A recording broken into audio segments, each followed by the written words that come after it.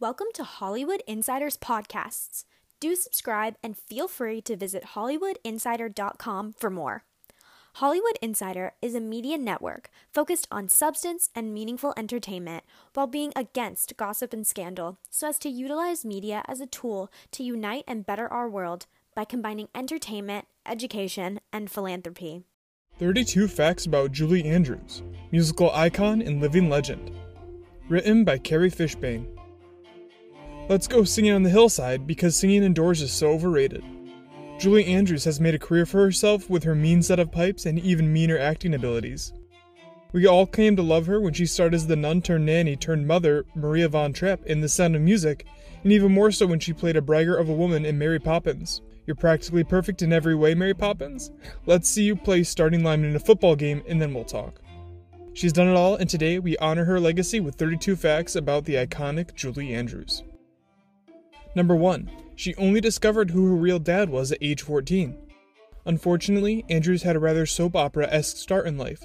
She found out at age 14 that she was conceived in an affair between her mother and a family friend. Number 2. Her last name at birth wasn't Andrews. She was born Julia Elizabeth Wells. She got the name Andrews when her mother divorced her father and remarried a man named Ted Andrews. Number 3. She grew up with an alcoholic stepfather. Ted Andrews was a violent alcoholic. Young Julie didn't want to call Ted Andrews dad, but her mother insisted on it. Number 4. Her biological father, Ted Wells, was a war hero. Ted Wells, the man who raised Andrews in the beginning of her life, rescued and evacuated children during the Blitz in World War II. Number 5. She had a musical mentor. I have to give a shout out to concert soprano Madam Lillian Stills Allen, without whom we probably wouldn't have the Julie Andrews we know today. Andrews considered Stills Allen a third mother, her birth mother and stepmother being the other two. Stills Allen was instrumental in Andrews' musical training. Number 6. Stills Allen wrote a whole book about Andrews. Forget about a shout-out, Stills Allen wrote a memoir about Andrews aptly named Julie Andrews, My Star Pupil.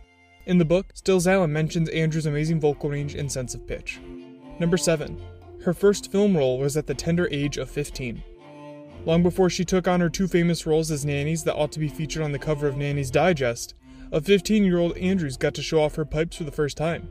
She played Princess Zella in The Singing Princess.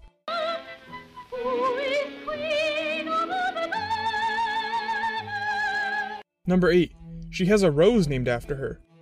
The Julie Andrews Hybrid Tea Rose is known for its enchanting aroma and beauty. Number 9. It's technically Dame Julie Andrews. The Queen obviously does not hold a grudge over Andrews surely being able to walk elegant circles around her. If she did, she would have not officially named Julie Andrews a dame right at the turn of the millennium on New Year's Eve 1999. Number 10. She played the lead role in My Fair Lady on Broadway. Before Andrews was known for her regality, she was cast as perhaps one of the least regal women on Broadway history, Eliza Doolittle. Number 11. But she lost the role in the movie version of My Fair Lady to Audrey Hepburn. 'Tis a tale of two musical movies. Both came out in 1964. One was a musical inspired by Shakespeare's The Taming of the Shrew, which starred Audrey Hepburn. The other was a Disney classic which showed the world of Disney is just as good at live action as it is at animation. Do not fret that Andrews lost the role of Eliza Doolittle, because if she hadn't, she wouldn't have been able to land her role in Mary Poppins. Number 12. She won her first Oscar for playing Mary Poppins. She would be nominated again just a year later for her role as Maria in The Sound of Music. Number 13. Walt Disney casted her in Mary Poppins after seeing her perform in Camelot on Broadway. It seems reasonable to make the assumption that a woman who dazzled crowds as Queen Guinevere would be a great fit in the role of Mary Poppins. They must have a system or two. Number 14. Her favorite song in Mary Poppins has always been Stay Awake. Walt Disney was considering cutting Stay Awake from the movie, but Andrews wrote a letter to P.L. Travers, the author of the book the movie is based on, begging her to convince Disney to let the song stay in. And so Stay Awake remains the ultimate example of musical reverse psychology in a Disney movie. You're not sleepy as you seem. Number 15. Animatronic Robins can't whistle. Julie Andrews provided the whistle made by the animatronic Robin in A Spoonful of Sugar.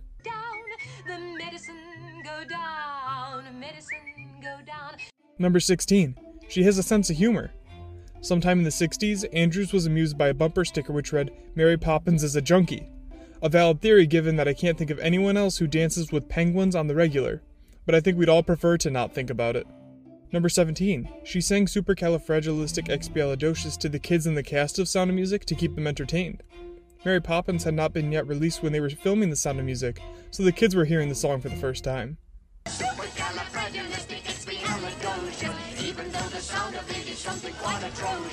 Number 18. Even legends can sometimes be klutzes. During the song I Have Confidence, when Maria is running to the Fawn Trap House, she trips. It wasn't because it was in the script though. Even in the most regal of soon-to-be dames are sometimes klutzes. Number 19. She learned how to play guitar for her role as Maria Von Trapp. Andrews spent weeks fine-tuning her guitar playing skills so when she played guitar as Maria, it would look realistic. Number 20. She had issues with castmate Christopher Plummer. He didn't like the movie in general, referring to it on set as S&M, not the world's most clever nickname. He especially hated sharing scenes with Andrews, an experience he described as being hit over the head with a big Valentine's Day card.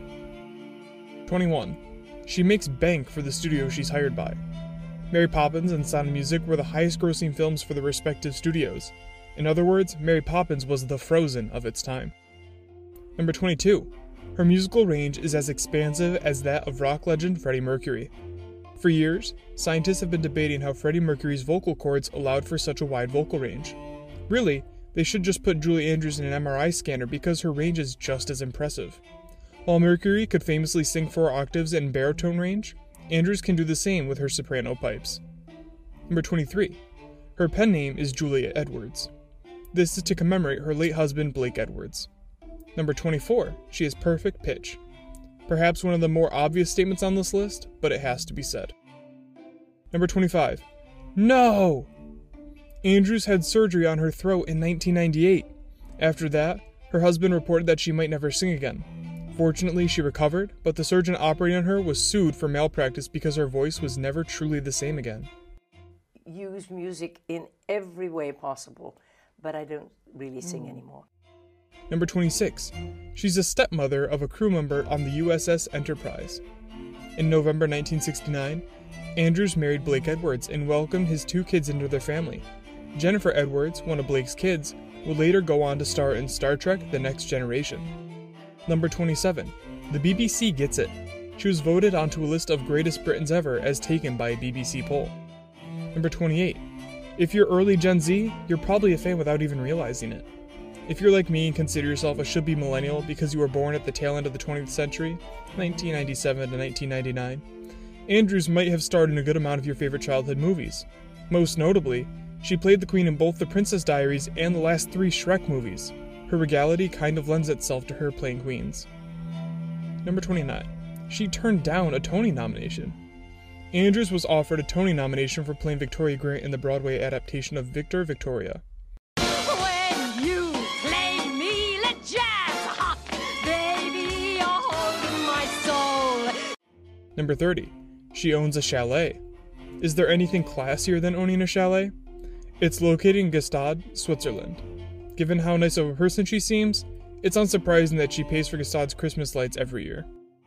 Number 31. Everyone loves her. Is there anything not to love about Julie Andrews?